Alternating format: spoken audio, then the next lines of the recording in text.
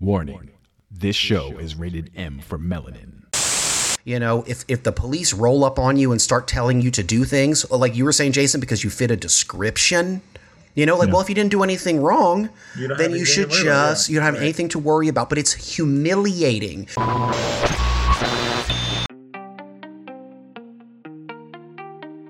Welcome to Blacklight, the podcast that keeps it light while talking blackness. We're your hosts, Sheldon, Jason, Warren, and Julian. We're here to cast blackness in a new light from a fresh, finessed perspective. Every episode, we examine a social issue or current event through an unapologetically black lens. The show exists because in today's media climate, the experiences and perspectives of color are often unseen or overlooked. we wanted a place to share stories of Black people, by Black people, for all people. This is that place. This is Blacklight.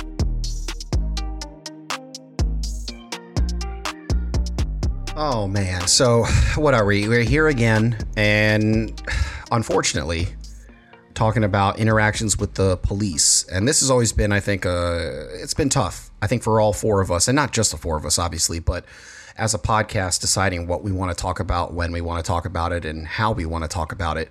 It certainly has been challenging. We've done episodes in the past about our own interactions with the police, what we've seen and experienced, the way that it has made us feel. But it seems to never stop, and we know that. And things, while they seem to get better, then it seems to get worse at the same time, right? And it's just so vivid to me just seeing this video from, I mean, I saw it a couple weeks ago, but I don't know exactly when it happened. I think within the past year, with the gentleman, Lieutenant Caron Nazario, and who was pulled over at a gas station and basically his life threatened by the police for, I don't even think they would tell him what he had done wrong. You know, they wanted him to get out of the car so badly.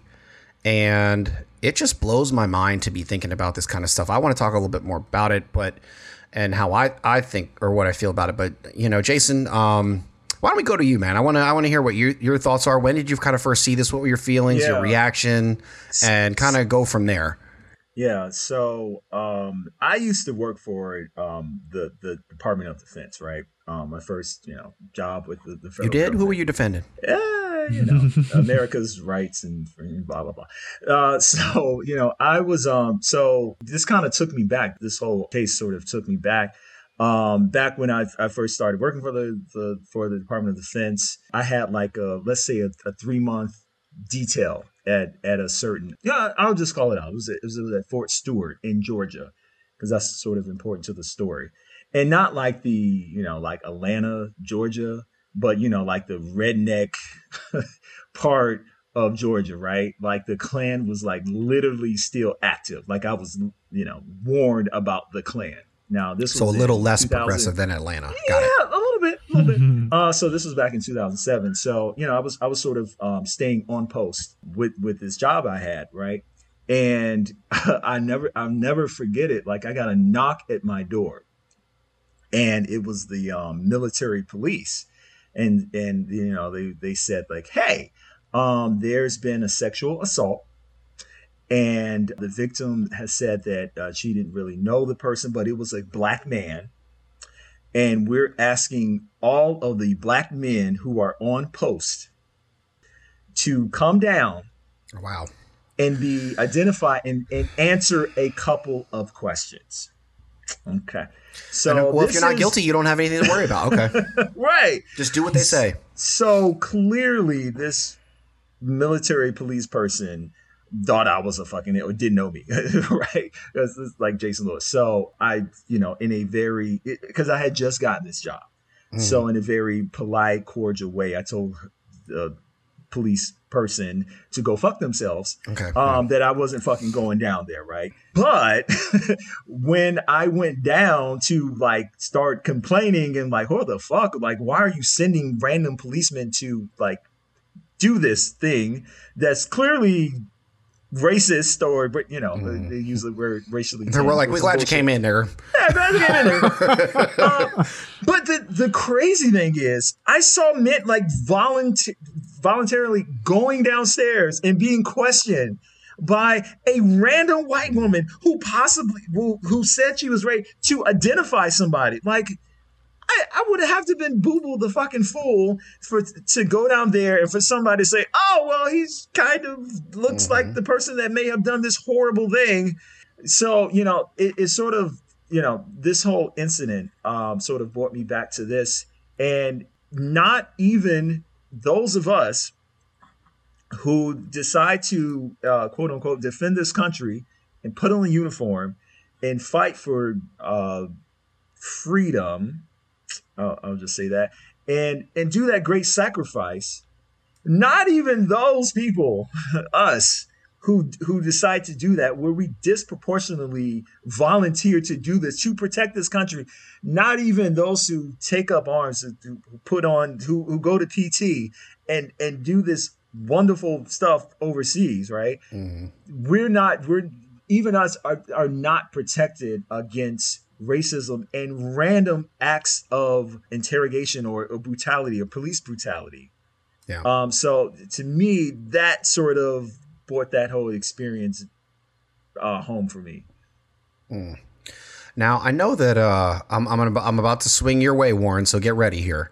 But Warren, we were talking, off air, and you had said that this incident in particular affected you, I think, a little bit differently, or you were surprised at the way that it affected you. And I was curious to hear just a little bit more about that. Yeah, it's not that it was surprising. It's that this is a perfect encapsulation of what we've been trying to say for a long time. And this was not a death, but to me, this was more striking than a lot of the deaths that we've seen, where you go like, I'm not actually sure what really happened. It was a split-second decision. I can know what the body camera showed, but I can't know what the guy was actually seeing, or I'm not feeling the adrenaline in the situation. All of that sort of goes out the window in this situation because of all of the things that this, what is he, lieutenant? Yeah, this dude was a lieutenant. Karam yeah. I can guarantee you that these officers would never pepper spray a lieutenant on the police force. So, you have got to be kidding me, bro. They would be done. Go on. So this lieutenant, right, did everything he could possibly do to make these officers feel safe. He also was pulled over because they couldn't see his tags. And if you look in the image from the police car itself, you can clearly see a temporary tag in the back window of the car. To me, it's very clear that he was pulled over for reasons that were unacceptable. To be fucked with. And then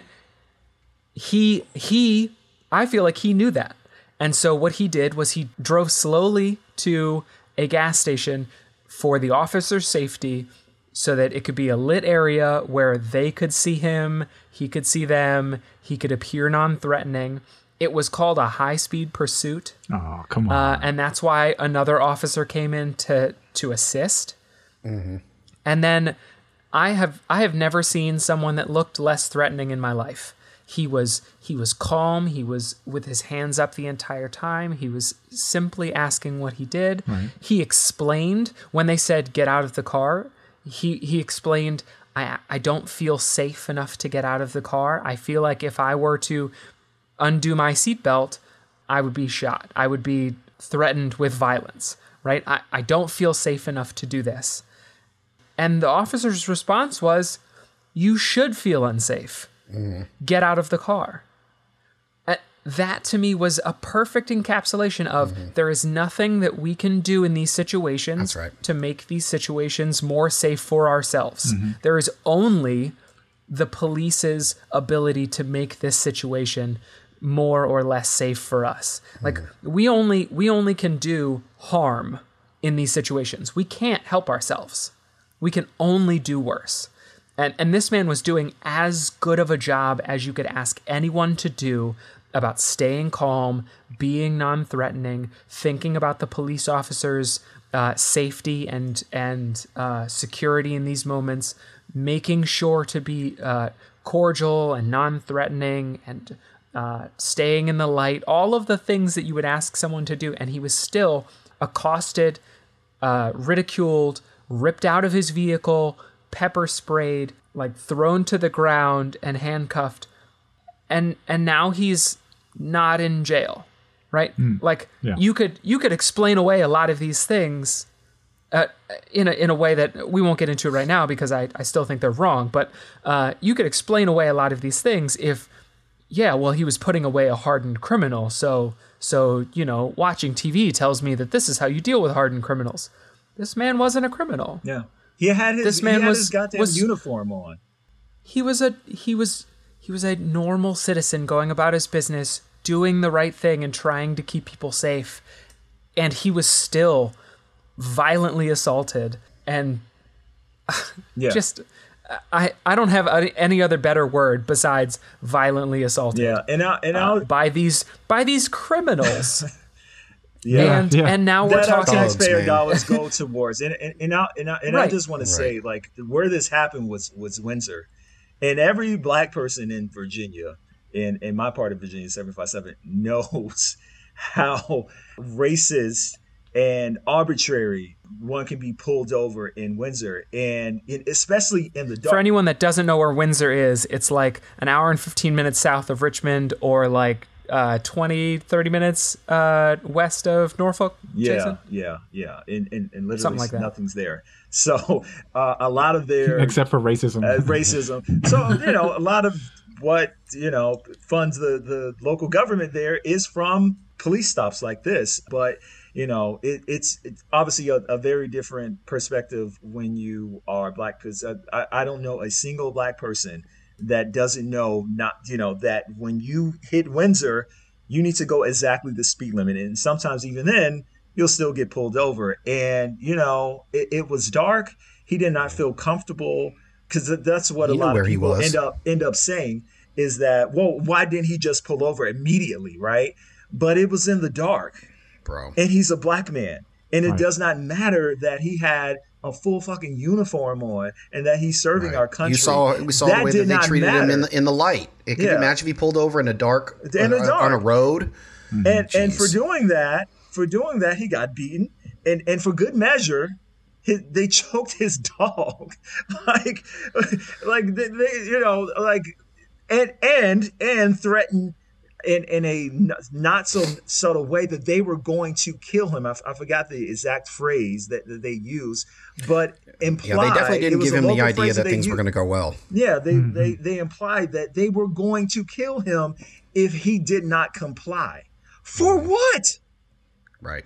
For a tag. Real quick, because I want to make sure we get everybody in here. Julian, I wanted to touch on sort of either your thoughts, and it doesn't have to be a rehashing of, because we've kind of got an idea of what it was, but if there's something that stuck out to you or something that you wanted to kind of share about this or the way that made you feel, like, what are your thoughts on that? Yeah, well, I think just in this posture of reacting to seeing all these videos, and I think being flooded as this episode is being posted, I mean, we've seen several traumatizing events, some certainly more severe than this. It's crazy because I mentioned a little while back, a couple episodes ago, about how I view situations in the scope of how would I explain this to the younger generation? Like, as a father, how would I explain to this generation how you should act when you get pulled over by the police? If you are black, if you're a person of color, how should you react? And what Lieutenant Nazario, how he did, I don't think you could have really acted any better in that situation. And I don't know if you guys think maybe if there is something that you should, if he was a white lieutenant in the Army, my God, man, he would have had both of them crucified on the spot. He would have gotten out of car himself, and it had been and something probably else, pistol whipped them. Like, yeah, like the things that he wouldn't have been able to get away with would have been astounding. Mm-hmm. Rightfully so, because they're pulling him over for no reason, right? Right, yeah. So now, there's people out there like, oh, well, we weren't there. We don't know what happened, this and that. Like, no, come on. All this stuff that's going on is on camera now. You have body cams. He recorded himself, which is to be without, it's crazy because to be without some sort of device to where you can record yourself as a black person out in the community is a no-no. Like if you lose your phone, it's crazy. For us right now, like if we're out and we like lose our phone or something like that, yeah, it's a huge inconvenience or everything. But have you guys thought about how like, hey, like I'm vulnerable without my phone? You know what I mean? It's not that, oh man, I can't get on social media. I can't do this and that. Like, no, like I'm vulnerable. I have no way to protect myself. But if you just do whatever they say and you just comply, then everything will work out fine. No, you're right. Isn't that the way that it goes? That's exactly how it is. Every time I've gone on a bicycle riding, that's one of the first things. Like if I get caught out here riding a bicycle while black, exactly. Please believe I'm gonna have my cell phone. It's gonna be a wrap if something goes south. So real quick, I just wanted to throw my 2 cents in here with this, and it just is an overarching theme. For me, like it really seeing these in succession obviously hits the hardest because you don't have time to deal with this emotionally. You're like on to the next one. Now it's compounded, right? Something, and the reason I'm kind of joking about the just comply thing is because one of somebody who I know on Facebook, that was actually my middle school crush, which is kind of wild. But she, after these things happening, she's just posting like, look, all the people are getting upset. If people would just comply and do whatever the officer says, then nothing bad will happen. And I'm thinking to myself, now here's the thing that's doubly compounded here is she's a white woman. Okay, nothing wrong with that. But she has black kids, and so she thinks that she has this all-knowing experience. Like her husband is black, and because her kids are mixed, she thinks that she has somehow absorbed the blackness and somehow shielded from being racist. Now, I don't think that comment is a racist comment. I think that's an ignorant comment. Because she literally has, my guess is that she's never been arrested. And if she has, it was probably for her doing something really fucking stupid.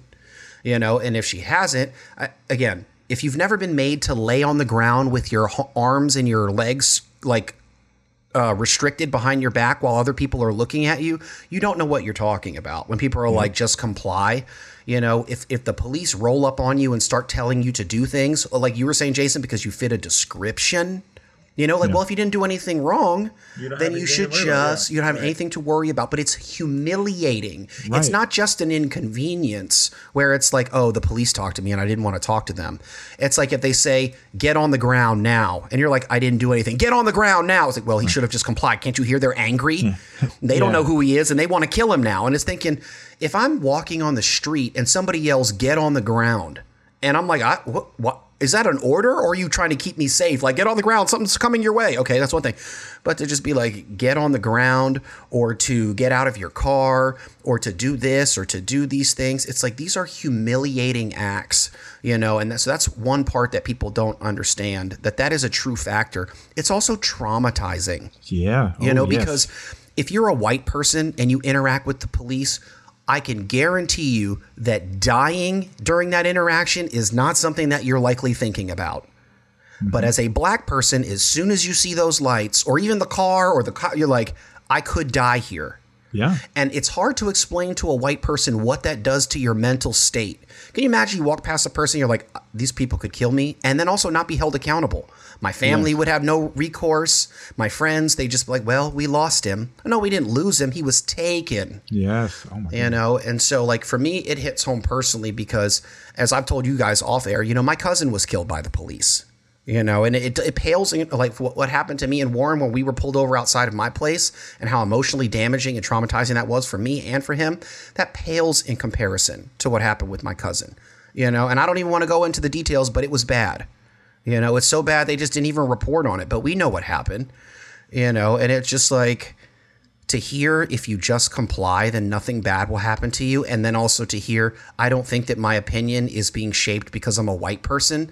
I can guarantee you that your experience with the police as a white person is not the same. It's okay to have an opinion, but you don't always need to share that publicly, especially if it doesn't pertain to you. And again, a message, my mom is white. She does not get on social media and be like, I'm a white woman with black kids, so I know everything about being black. When George Floyd was killed, my mom came to me weeping. And she was like, I don't even know where to start. That's where people need to be. I don't know where to start. I have questions. I need to do my own research. I need to stop telling black people how to be, and especially around the police. We need to start telling the police to stop killing civilians. That's it. Yeah. But I'm about to go off on a whole rant, so y'all got to stop me. No, and kind of speaking of George Floyd, what recently, I'm not sure when this episode aired, but what, fairly recently just happened was I hate saying the George Floyd case because it sort of puts the spotlight on him when, no, it was the Derek Chauvin, Chauvin murder trial, which I like to call it because he's the one that did the horrendous act. And, now that case it was a team effort though. It was right. But now that that case is sort of over and we're waiting for it to be sentenced, a lot of people are like, see, wait, now, look at this case. Justice does work. And, but I really hope people do not come out of this like, though I was extremely happy and surprised that this one time when the evidence was so, against for conviction here, that it actually went the correct way, that we don't get sidetracked to think that this is the norm. Like there have been so hundreds of thousands of cases that the evidence was there and the police were in the wrong and they get off scot-free. It was just in this case, the climate that we are currently in mixed with the evidence was ridiculously there for a conviction, that we got a conviction. But, a lot of people are sort of high-fiving like, oh, okay, see, we are getting better. And, I'm not saying that there's got to be a point that's made about that, though, is that Derek Chauvin was fired. And so he did not have the police protections anymore. I can almost guarantee you that if they would have kept him on, I mean, they had to let him go, but they keep him on as a police officer, he would have gotten a union lawyer, however that works. You get union protection and all this other stuff. It would have been a lot harder, I think, they would have gone a different route. He would just not have had the same type of protections. Once they fired him, they're like, you're on your own, buddy. Yeah. And so that, I think it shows that a part of the justice system can work. And that was really up to the jury, man. Thank God it wasn't up to the judge. The judge. Who started going on a rant about Maxine Waters inciting violence in the community. Again, and we're going to get into this a little bit later, but this is the system that we have to work with. Mm-hmm. And how do you reform that when a judge is so biased against an actual murder victim that he pulls in a random politician and brings that into the case? It was unbelievable. Yeah. I mean, that was pretty crazy. I do want to circle back to what Sheldon was saying, because I think it's such an important point.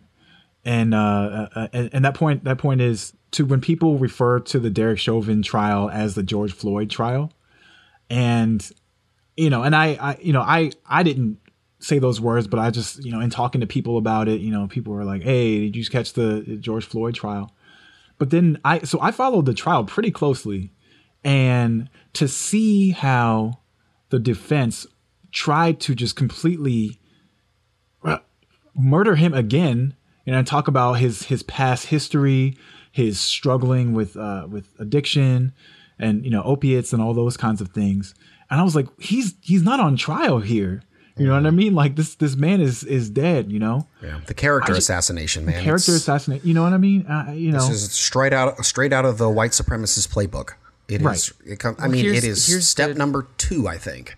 After the murder. This is part of the cool thing about seeing this evolve and right in front of our eyes and so publicly, is to see the tactic of how you explain to the public or to superiors why you had to kill a black person. Mm-hmm. Or not even to make it a black person, although that's what we're talking about right now. But how does a police officer explain why they have to kill a civilian? Right. It's well, he took drugs before. Right. He had an addiction problem 20 years ago. Cool. Can't forget about that. He deserved it. He was suspected of using a counterfeit 20. Yeah. Okay. So he deserved to die because of that. Yeah. Cool. Yeah. Right. Bro, I don't know if these are the things that Man, I worked at, you know me, I worked at financial institutions. So seeing fake money is really not, it's rare, but you know, like typically people don't even know when they have a counterfeit bill. Like if I gave you a fake 20, would you look at it and be like, Sheldon be giving out a fake 20? No, man, you're going to try to spend it. They hit you with the marker. Then they're like, this isn't real. You're like, what? Oh, they got me. And like, well, let's call the police to sort this out. Like, again, oh boy. So, Yeah. But Also, hold on. I want to go back to a point that I don't know who made it, but that it was a team effort. Justice has not been served here, in my opinion, because for one, there is one person on trial. To me, there were 4 cops in this situation, and 3 of them. That's what I'm saying. Their job was to make sure that their compatriot didn't murder someone in cold blood in front of them. And they spent more time worried about the 20 people that were screaming and pleading at this officer to not kill this person in cold blood than they were about the officer that was suffocating a man on the street. So the fact that we're only talking about Chauvin and we're not talking about the other people is a problem to me. Yeah, it is. Absolutely. Also the parallel between that those officers that we're not talking about and the officer that originally was trying to pull over the lieutenant. He was the one in the back of the video with his gun drawn but not doing anything and looked super scared. Also was looking at the other officer like, oh shit, he's going a little far. There isn't a culture that allows them to like talk to each other and say, yo, calm the fuck down. Right.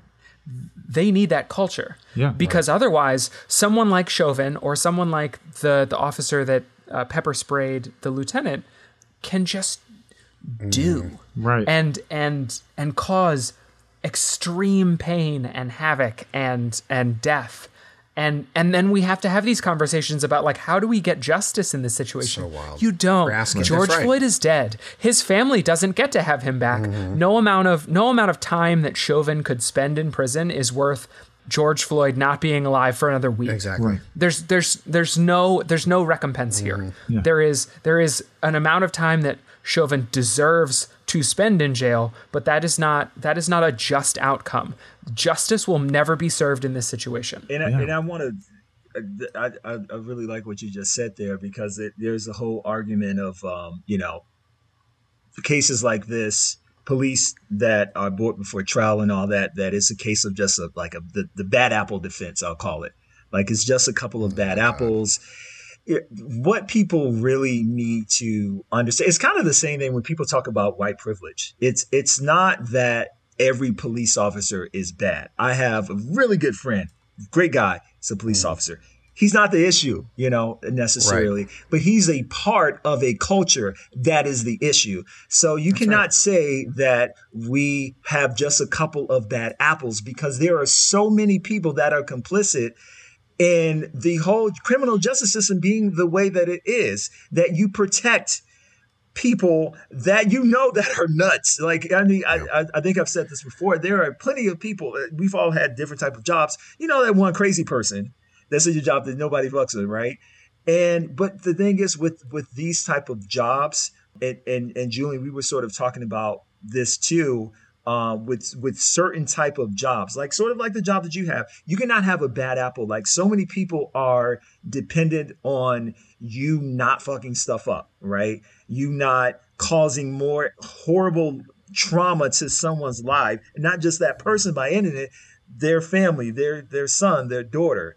So, this whole argument that it's just a couple of bad apples is really disheartening. I'll just say that because it's not real. Like, no, it's not just a couple of cases that you see on TV. It's an entire system that is designed to do exactly what it's been doing for decades. What we're witnessing is, the modern day slave patrol.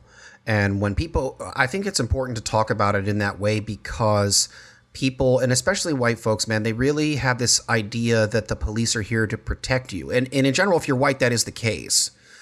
And they see, it says protect and serve on the car. So that's what they're here for.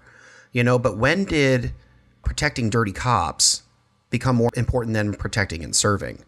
That's a question that needs to be asked, and really we need answers on that, because that's the bottom line. Nobody is asking for the police to kill white people too. We're saying the police should not be killing unarmed, nonviolent civilians. Like, how is this contentious? How is this, something that is, out there in a world to be debated? Like, we pay them to protect us, but instead what we have is police officers killing civilians, and because they're black, they should have complied. And see, it's like, and a lot of white people, they just can't get that, because it's like, if your son, little Billy over here, got pulled over by the police and mouthed off, would you say, well, they shot him in the head because he was getting a little lippy? Like, well, you wouldn't say that. You'd be like, they'd have the whole department under the jail. Yeah. So I don't want to hear it. A perfect view on the different reactions on whether or not someone's white or should have complied or black or whatever is all of the Karen and Kevin videos that have shown up recently about people being arrested for not wearing masks and absolutely positively not complying with officers' requests. Just going batshit crazy. Just hitting people. I mean, as far as possible, right? They're going as far as they can, threatening violence, resisting arrest. I'm okay with it. And I don't hear anybody saying they should have been killed. I don't hear anybody saying be shot in the head. They should have complied, but they're also not receiving the same kind of violence. Yeah. Right. So because they shouldn't. It's not they're really fucking annoying. No. Right. But they should be killed. Exactly. You know how many annoying people point. we have in our lives? I don't want them to die. Again, I just want them to stop being annoying. I'm not saying that anybody should be killed by the cops during an arrest, just generally. Yep. I'm saying that the disparity between how we see these images of black people being treated versus white people being treated, and how we talk about black people not complying versus white people not complying, is just two totally different things. And we use this idea of they should have complied, like they should be subservient to these people. And that's where it comes from. Like we're talking about white people being peers of police. That's right. And black people being subservient to, so they should have done what they were told to do, like a good Negro. That's right. And that's killer. Yeah. And a lot of times white folks don't even realize. That's the other thing. And I'm not giving them a pass here, but a lot of times they don't even realize that that's their line of thinking. They're just saying, well, you should comply with the police because the police are what? The authority. And we have to do whatever the authority says. They're enforcing the law. But we know that when a police officer is unjust, when they're going outside of the law, it is our duty as citizens to not comply. And that's a big part that people miss. It's important to use the word citizens. As American citizens, when the police are acting outside of the law, it is our duty to not comply. Because otherwise, but now, I'm not saying it's safe. I'm saying it's our duty. I want to get my words correct here. I am not saying that it is safe, and especially as a black person. It's scary. And, I've had people say to me, well, but statistically speaking, it's not likely that you'll be shot or you'll be killed by the police. And I'm like, statistically, I can't take that chance. Yeah. Do you want to be gambling? Aren't on my side as a exactly. Black person. They're not on my side. Yes, there's very low likelihood that I will be killed. However, it's a lot higher than yours. So shut the fuck up. And being killed is not the. I mean, that's obviously the worst. Right. But again, you could be taken to jail, which is a traumatic experience. You can have your life ruined by being in prison. Correct. And not you could lose ever your having job to have from a that. job for something stupid. Like fitting a description. For something that's not even true, that you didn't even do. That happens. Yeah, but we could go on and on about this. Yeah. What else? What else we want to talk about? So we've been kind of kicking around this topic for a minute, and I think we just need to go ahead and discuss it. And it's that sort of buzzword thing that has been kind of going around Julian, cue up that NWA track. Yeah, man. Not fuck the police. No, not that one. But which I mean, fuck the police. But no, no, it's defund the police, and there's a lot of controversy on that phrase. On one side, some folks are like, well, that phrase sounds so ridiculous that you turn people off who want, just general reform, reform light. I'm white, right? and that sounds hard. We shouldn't do that. Good mind, and it sounds harsh. And then other folks are just like, no, we need a, revolution. We need a new way to imagine police reform. But I personally, this is a topic that I'm sort of intellectually having some issues with, because on one end, the system needs to be reformed, but I'm also a pretty practical person. And I know that most people do not want, if someone gets shot, they want the police to come. If someone steals some shit out their house, they want the police to come and all that. And that's every race, right? Those sound like everybody. Two great examples of when the police should show up. It should show up. Right. But, there are, and then when we're saying defund the police, do we really mean that? Because when you say defund, it's like take all of the money. And that's what people sort of get. Does it? No, right. It does not mean that. And that's right. But when people now remember, we got to own the narrative. That's the important part. Is that we allow other people to tell our stories, and they'll be telling us what we want. Yeah, and that's not it. You're preaching to the choir, but I'm saying if you really want legislation, because that's really what this is about, right? Legislation to pass. If you really want legislation to pass, you have to say exactly what you want to do. You don't. I can see Julian frothing at the mouth here. He's ready to get in here. You don't want to take all the money from police departments and give it to like the EPA. That's not what it means. But when you say defund the police, arguably you can say you need to say something better, more specific to what you want to do. What people are hearing is zero out the police budget is what people are hearing, I think. Yeah, right, exactly. Right. And I think it's because defund the police sounds a lot better than saying reallocate resources to make sure that community policing is part of practices. It's kind of a mouthful, it's a mouthful. It's like was it TLDR? We need an acronym. But that's crazy, and talking about defund the police has been one of the bright spots, I guess, other than my son being born, of this, this pandemic time. And it's because I've had the opportunity to have conversations with people that I would probably otherwise never had. And defund the police is one of the things that comes up because you have, first of all, it's like hot off the heels of George Floyd being murdered by the police. And then when somebody says, oh, defund the police, they think, oh, no, but we need police. We need police. We need police. And that's operating under the assumption that we don't like all police, or I'm sorry, let me say this, that we believe that all police are bad. Now, I don't know about you guys, but I don't believe that all police are bad. I think it's a system that they operate in. And we've talked about this before, but it's a system that the police operate in that have policies and procedures and protocols that allow people that look like us to get accosted, to get followed, to get, whatever pulled over, happened. Harassed, had our pockets checked, absolutely, being lectured to, being made to lay on the ground, shooting shooting us where we could go on and on, man. Right, exactly. And so you talk about, and I think Warren, you put it so great, and I really hung on to this quote when I'm talking to other people about this, when you said, I don't need somebody to show up with a gun in a situation that doesn't need, a gun. And I paraphrase that. You could probably clean it I up. don't remember what I said, but basically there are so few situations where I need someone with a gun to show up that we should not lump the people that direct traffic in with the people that need to show up with a weapon. Mm-hmm. Right. Yeah. And that's insane to me that the police are the people that direct traffic when a traffic light goes out. They're the people that do mental health checkups. They're the people that stop you for speeding. And then they're the people that do drug busts. Yeah. Right. But we put this all, I know people may be specifically I'm on the drug team or I'm on the such and such a team or whatever, but like the fact that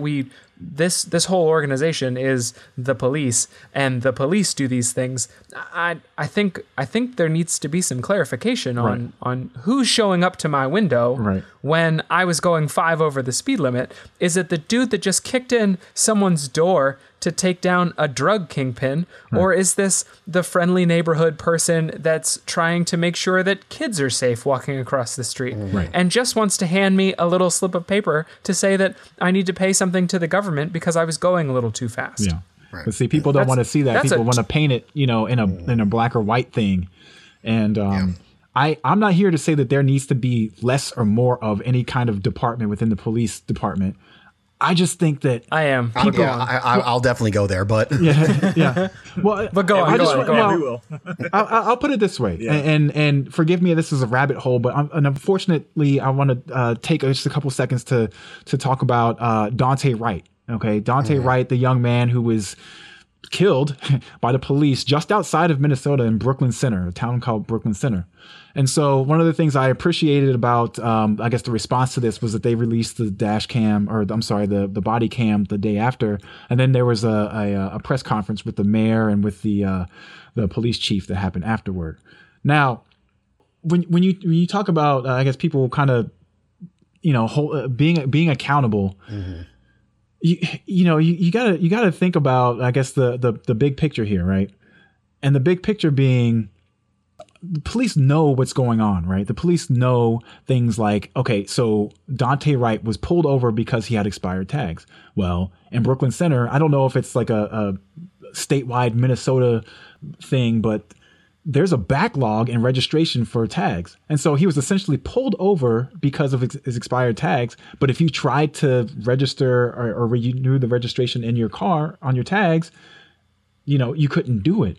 And the police chief was asked about that in the press conference, and he admitted that he knew that there was a severe backlog and that despite this knowledge, continued to allow officers to stop people for this reason. Yeah. And so, because that's not the reason that they're stopping them. There's not the reason he stopped. It's a hook to get them on something else. Right. And furthermore, I think this whole situation is sad, right?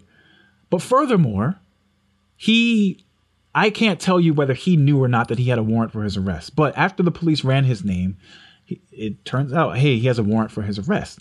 Now, come to find out, the reason he had the warrant for his arrest, it was a bench warrant for his arrest for failure to appear in court for a court hearing. A thug. Yeah, a thug, right. Now, why didn't he appear? I don't know whether he knew or not, but the notice was sent to the wrong address. Well, so it was sent back to them, right? So as a result, what did he do in his past, though? That's what I want to know. Right. Yeah. Did he ever do weed? Like never.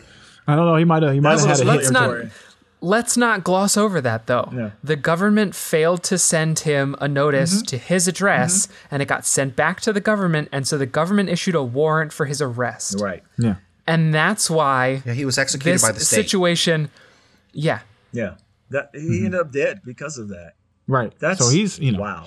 So but I bring that up to say that even despite the fact that I can appreciate that the police chief, the day after this happened, availed himself to participate in the press conference and everything. He was fired maybe that day or the day after, but even still, I mean, so I can appreciate that. But at the same time, and obviously the officer who shot him, he should have been fired, by the way.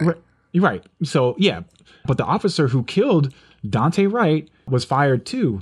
And then people, I hear people settling to the fact that like, oh yeah, well, that's justice. That's justice. No, it's not. If you lose your job because you did something with fatal repercussions for somebody, losing your job is half the fact. You know what I mean? Yeah, you still get to live. I'm glad you backwards for just a second. With another police department, because that's what a lot of them will just end up doing. That they'll have or administrative leave. Administrative leave where they're still getting paid, and then go and be a horrible, shitty officer in another town. But I do want to, because I think we're sort of all in agreement about some of the reforms, but I sort of want to get back to this topic of defund the police as a slogan, as a goal. I don't know, because again, like we sort of agree on, in general, I think the police reforms that we would like to happen, because we are sometimes have been victims of that police system. But if you're trying to get legislation passed, like there's legislation before Congress right now, the George Floyd legislation that is stalling right now in the Senate, right? And it gets rid of immunity for cops to basically be able to do any the fucking thing that they want and not be criminally liable for it. It bans chokeholds. It does all these great things that should have been done years ago, right? But you have to get, you have to drag people over the finish line. And defund the police polls really bad with certain segments of the people that you need to vote people into office to get them to pass the legislation. So my thing is, should this police reform movement move away from that phrase, because it has become, it's almost become like a like you say you're pro-life. Well, if you're pro-life, the opposite is like you want babies to die. Like Jason, just the sound of it is so toxic to some people. I know what you're gonna say. I'm playing devil's advocate, but do you though? Maybe I don't, but I know it's a bullshit excuse for some. I know it's a bullshit excuse, and they are not going to be for anything that says the police can sometimes be wrong. I get that. But if you're trying to pull certain people over the finish line, should we change that term? Should we change the narrative, as we say a lot in this podcast? I want Warren to go, and then I want to add one piece, and then we'll go from there. There is no slogan that would make taking money away from people that are seen as protectors palatable to a large swath of the population. There is nothing that we could say that would get them to say, you should change the people that I feel like protect me. There's nothing that we can say to make a large portion of the population feel any better about that. And in terms of slogans, we have Black Lives Matter as the most like tame, easy, tame, understandable slogan. Hi, we matter. And what do we hear? What do we hear as soon as you say Black Lives Matter? All lives matter. White lives matter. Blue lives matter. Oh, by the way, you can't say Black Lives Matter. Don't all lives matter. But blue lives matter though, right? Like, unless you're an insurrectionist killing police officers at the Capitol, then that's when blue lives matter.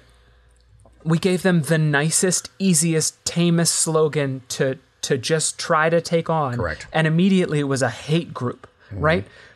There is nothing that we could say about the police in terms of a slogan that would make it any more palatable to the people that are so anti-reform for police officers.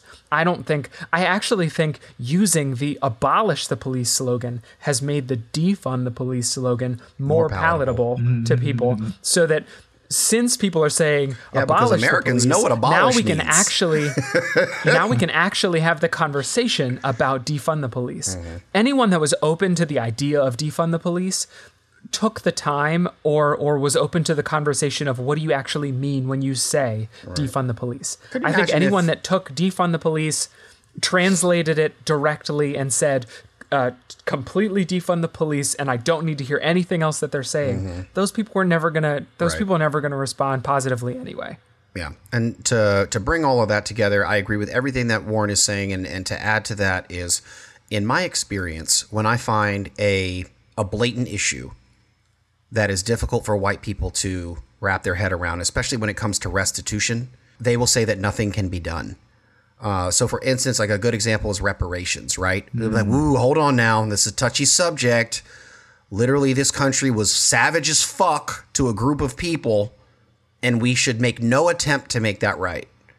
We'll just stop being assholes, and we'll call it even, right? Am I right? That is America's inside joke. Is be happy and be thankful for what you've got, and we could have been way worse, and so the Kaepernick argument, right? It's like shut up and dribble. Exactly. We pay you to play a game. We don't pay you to tell us how racist we are. That is not what white people want to hear. And that's the thing. We're better now. The thing is, it's not palatable. White folks do not want to hear about how racist they are because it makes them uncomfortable. And they're like, don't remind us about this. I'm here to play sports. And it's like, well, my brother is a police officer, so the police can't be bad. And what we're trying to say here is there is actually a difference between the individual officer and the police system. But you can have a dirty fucking cop working in a shitty ass racist system. That is very possible. And you can have really great people trying to make a difference working in a racist system. And whether they are there or not, if we don't change the system is still racist. And I think that that's what a lot of folks miss, is that whenever there's a challenge ahead of us, like, okay, well, let's look into things that we could do to make this better. Now, if you go to any website that is basically pro-black and says like all this stuff about, police interactions and things like that, you will find step-by-step instructions, bullet points, pamphlets, all kinds of things saying this is what we want, this is how we can go about doing it, these are the things that we want to stop happening, this is where it's happening, this is what we've been doing against it, da-da-da-da-da. And then people be like, why don't black people do anything about this? And it's like, do you live in black communities where people are talking about this regularly? Every black community is not Chicago. And even Chicago, stop saying that shit, So that's my take on it, is that when I hear this time and time again, it's like this is not related, but this is in a similar vein. I was talking to this white guy about how the U.S. women's national team, the soccer team, should be paid not as much as the men, way fucking more than the men, because they're so much better, And if we're talking about performance and results, pay the motherfuckers. You know what I mean? And I say that like joyously, please pay these women more money. It's a joy to watch the play. They're like, well, it's a marketing thing. It's a branding thing. People don't want to pay to watch women play. I'm like, this is assuming that everything is equal here and that we market women's sports the same way we market men's sports, which we do not. It is saying that we are giving women the same advantages and the same opportunities. And they're like, well, there's no such thing as equal opportunity. I'm like, there's a way to try. There's certainly a way to try. You're not going to get it perfect, but you can certainly try. And that's, I bring it back to the original idea, is we have to try something, and it does not have to be perfect. But the idea that if the only thing that a person can get out of defund the police is take the entire police budget away and replace it with nothing, you're, like Warren said, you're not going to reach that person. That person is unreachable. You might be able to move them a little bit away from that towards like, tell the police to stop using chokeholds. Like, they might get there, maybe not, but that's more so what I'm going to say, is that a lot of times people will use this stuff as an excuse to do nothing, when in reality, there's a lot of things that can be done. But I mean, that makes me like, people of like conscious mind, like feel good. Like, yes, it's sort of like common sense to us. But again, I keep going back to being practical and dragging certain people. Like, we had to drag people from like, we have a white supremacist in office, and maybe that person shouldn't be in power because he's incompetent and racist, right? Like, we had to drag people along. Like, we have to do that. So you want to be palatable as possible. Like, you're trying to be as palatable as possible and try to trick people to coming alongside. Yes, because I think the way to do that, I think the way to do that is to say it is unfair to police officers how the society treats them today. And the only way to be more fair to police officers is to keep them from being in situations like they're in right now. Correct. Like, Derek Chauvin was put in a situation where he was trained in a certain way and no one stopped him, and the system didn't help him, and then he was hung out to dry. Yeah. This is a travesty that no one gave him some mental health help. Yeah. He didn't get any mental health help. He didn't like make sure that someone was prepped and ready to make sure that he didn't kill anybody. And then as soon as he interacted with this racist system, the racist system said, "Oh, We didn't train him to do that. We didn't teach him to do that. Yeah, because we're the not racist system also because teaches.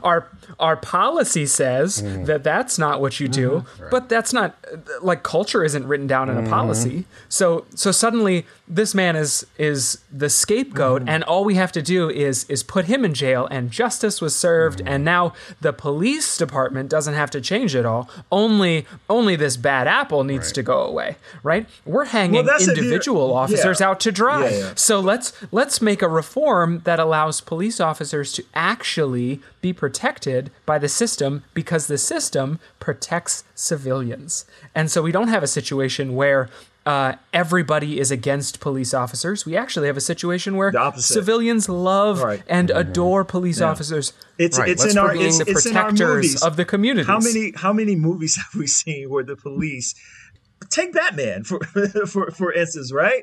Like part of his thing is scaring criminals, beating the shit out of them to confess, right? Which if a police officer does that, a lot of people are like, no, that's not cool. But we have, it kind of goes to the culture thing. Like it's so embedded in the culture.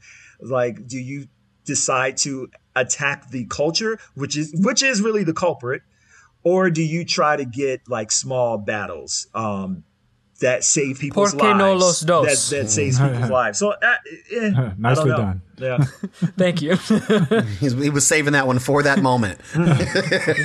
we can do both. We can do both. But can we? Can this country do both? This country has a hard time doing simple shit. It's a combination of both. It's code switching. You just can't talk to the same people in the same way, or everybody in the same way. You have to talk to the people that need to be talked to and catered to in one way. Yeah. You talk about caring for police officers, and the system is not right to police officers.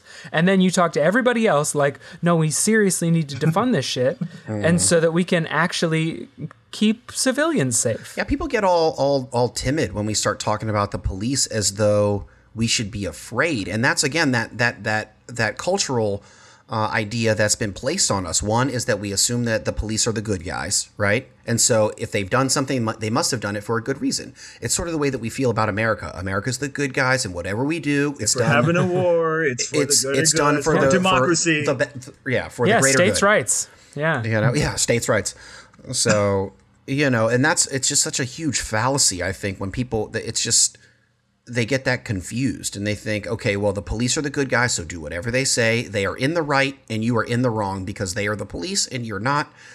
And, I've used to be, man, I'm all for changing something from the inside. And I think that there truly are police officers, both black and white and of many shades, who truly feel that they are making a difference. And they may be within their community. Maybe they've got community policing. Everybody knows who they are. They're well liked and and this and that. But there's a lot more to it than that. And in general, folks don't want somebody policing them who they don't know. You'd much rather be having somebody in your neighborhood who you're familiar with. But in general, we got to get away from this idea that that nothing can be done, and that some steps are worse than like no steps. And I've just seen it time and time again. It's a typical, I hate to pigeonhole folks here, but it's just a typical white person response when they say that, nothing can be done or it's a big issue. It's like but it doesn't impact them directly. Again, reparations is a great one. Police brutality is another. They're like, well, it's not as bad as we think. So Sheldon, what should be done? Do you have anything that you... Like, I find it a hard conversation to have of like, when people say, well, what should we do? Yes. So let's actually talk specifically about... Such a hard conversation. Yeah. It actually isn't, because you mentioned it. You said, let's make police job easier. And I would say, let's remove the tough job excuse. Because that's what we hear time and time again. They have a tough job. They have a hard job. Let's remove that, and say... We don't want people, like you're saying, we don't want people showing up with a gun when a gun is not necessary. I don't want somebody to show up because something's going wrong at the house, and then they're like, do you live here, sir? And then shoot me and kill me. But that's ridiculous, and so we need to remove the tough job excuse. We need to stop asking the police to do everything. In that regard, I can certainly understand and empathize with a police officer, not the police, a police officer on a human level. When a job is asking too much of you, you're like, look, I am not trained in this. And they gave me 1 day course on this. I'm not certified in conflict resolution or de-escalation. You know, it's like they got me out here chasing crackheads, you know? And so it's like stuff like that. I get that. But at the same time, you know, something has to change, and to change you have to remove some of those things, the burdens that we're placing on police officers. That's a big part, you know, so we remove that. The other thing is we must change the way that we think about policing, because we assume that policing is basically like harassing people and like looking into things, stopping people, checking their pockets. I can tell you, if anybody's ever had that happen to you, you don't like that, especially like, and the other thing is, I hate to break it to you, but if you pull white folks over and you check their pockets, statistically, they are way more likely to have something on them or be doing something. And I'm thinking, again, it's like living in two different worlds. So part of it is that. And then there's a few other things. There's one, stop putting it on black people to fix it. And then the other thing is, but we do have to co-opt white people to actually share the message with other white people. Because you see, you got white folks who just don't hang out with any black people, so it just doesn't matter to them at all. Or they'll be like, I have one black friend, so I'm not racist. And it's like, oh my God, folks, like, we need you to be advocating for this. You can't be like, I have friends who are cops, but also I don't like talk about this with them, you know, and then like, and passionately. You know, because they'll say one thing or another, but it's like, how do you stand by and watch this happen? You know, and they're like, well, I can't do anything about it. You know, I got to protect my brothers. And it's like, you know, it's like, I got to protect. Don't open up that, because I have something to say about that. There are many options, you know, those are just a few of them, but let's remove the tough job excuse. Let's remove, you know, the need for police to respond to every situation. Again, traffic infractions, things like that. Nobody should be dying over they didn't stop at a stop sign, or, they had a tail light out, or their tags were expired. Like, nobody should die for that. And if the police pull you over and you didn't know that your tags are expired, or you're frustrated because you live in a state where there's a backlog and you get frustrated at the cop, and the cop's like, well, this person's getting mouthy. Come on. You know. Anyway, Julian, you wanted to add to it and say something there? Yeah, there's a couple of things I wanted to add too. And I think that list is so comprehensive, and I definitely think that having that conversation with, I don't know, police or somebody with influence would definitely, not that they haven't heard it before, you know, but I think that would definitely, at least go a long way.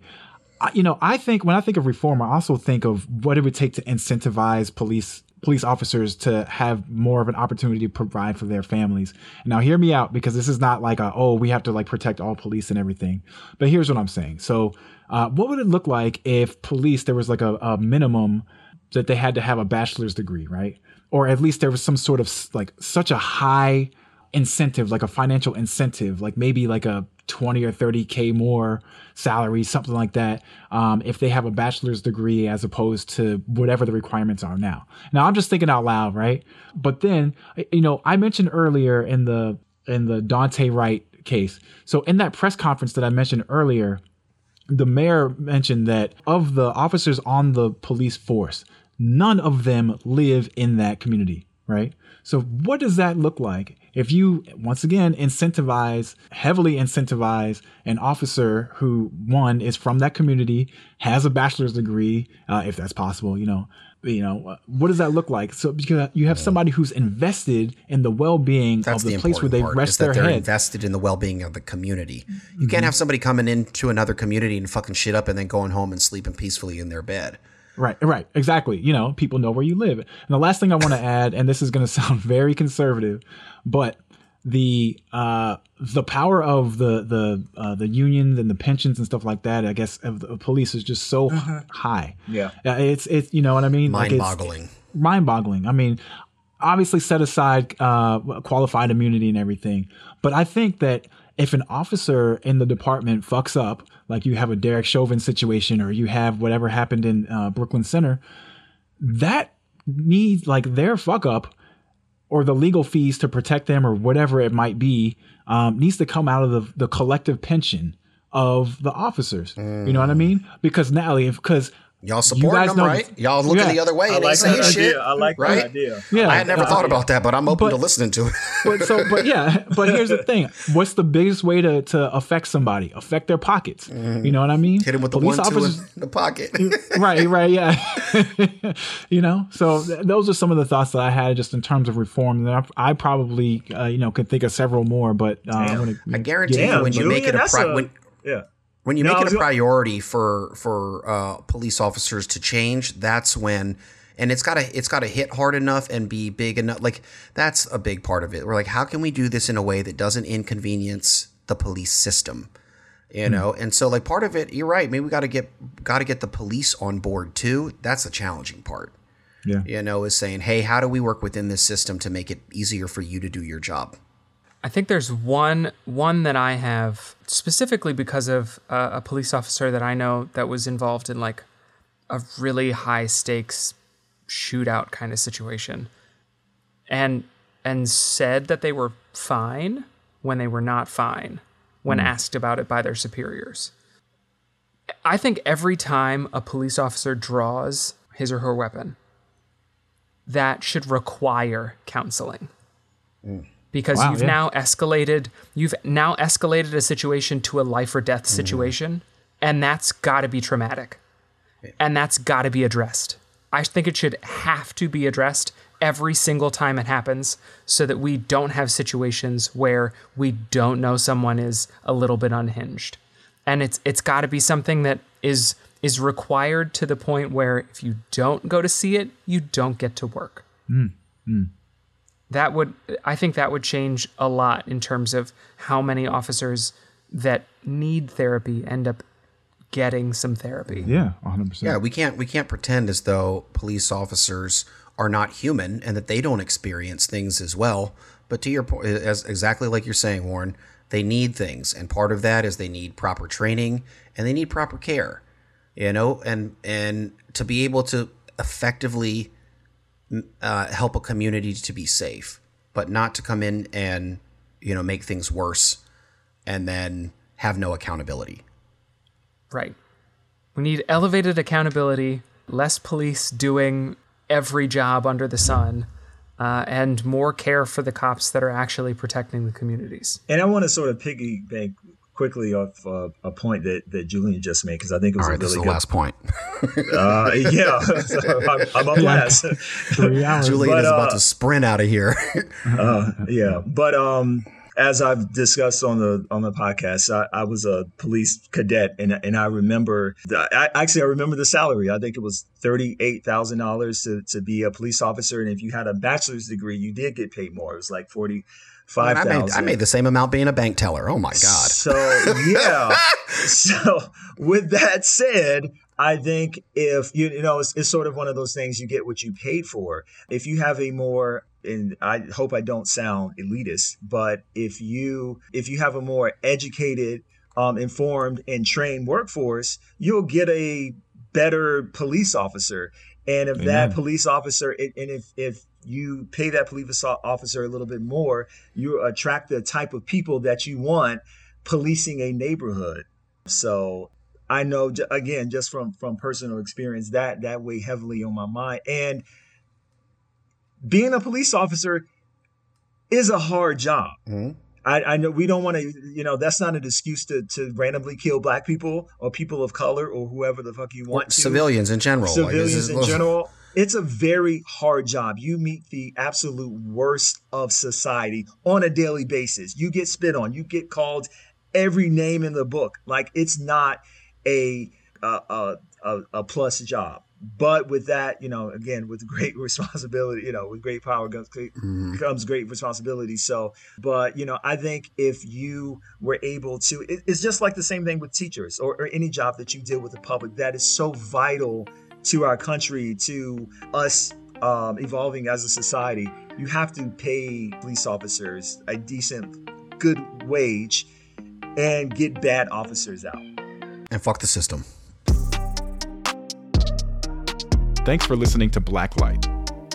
You can find us on Instagram and Twitter at BlacklightPod. That's Black, L-I-T-E, Pod. If you have a topic, idea, or feedback you'd like to share with us, you can hit us up at blacklightpodcast@gmail.com.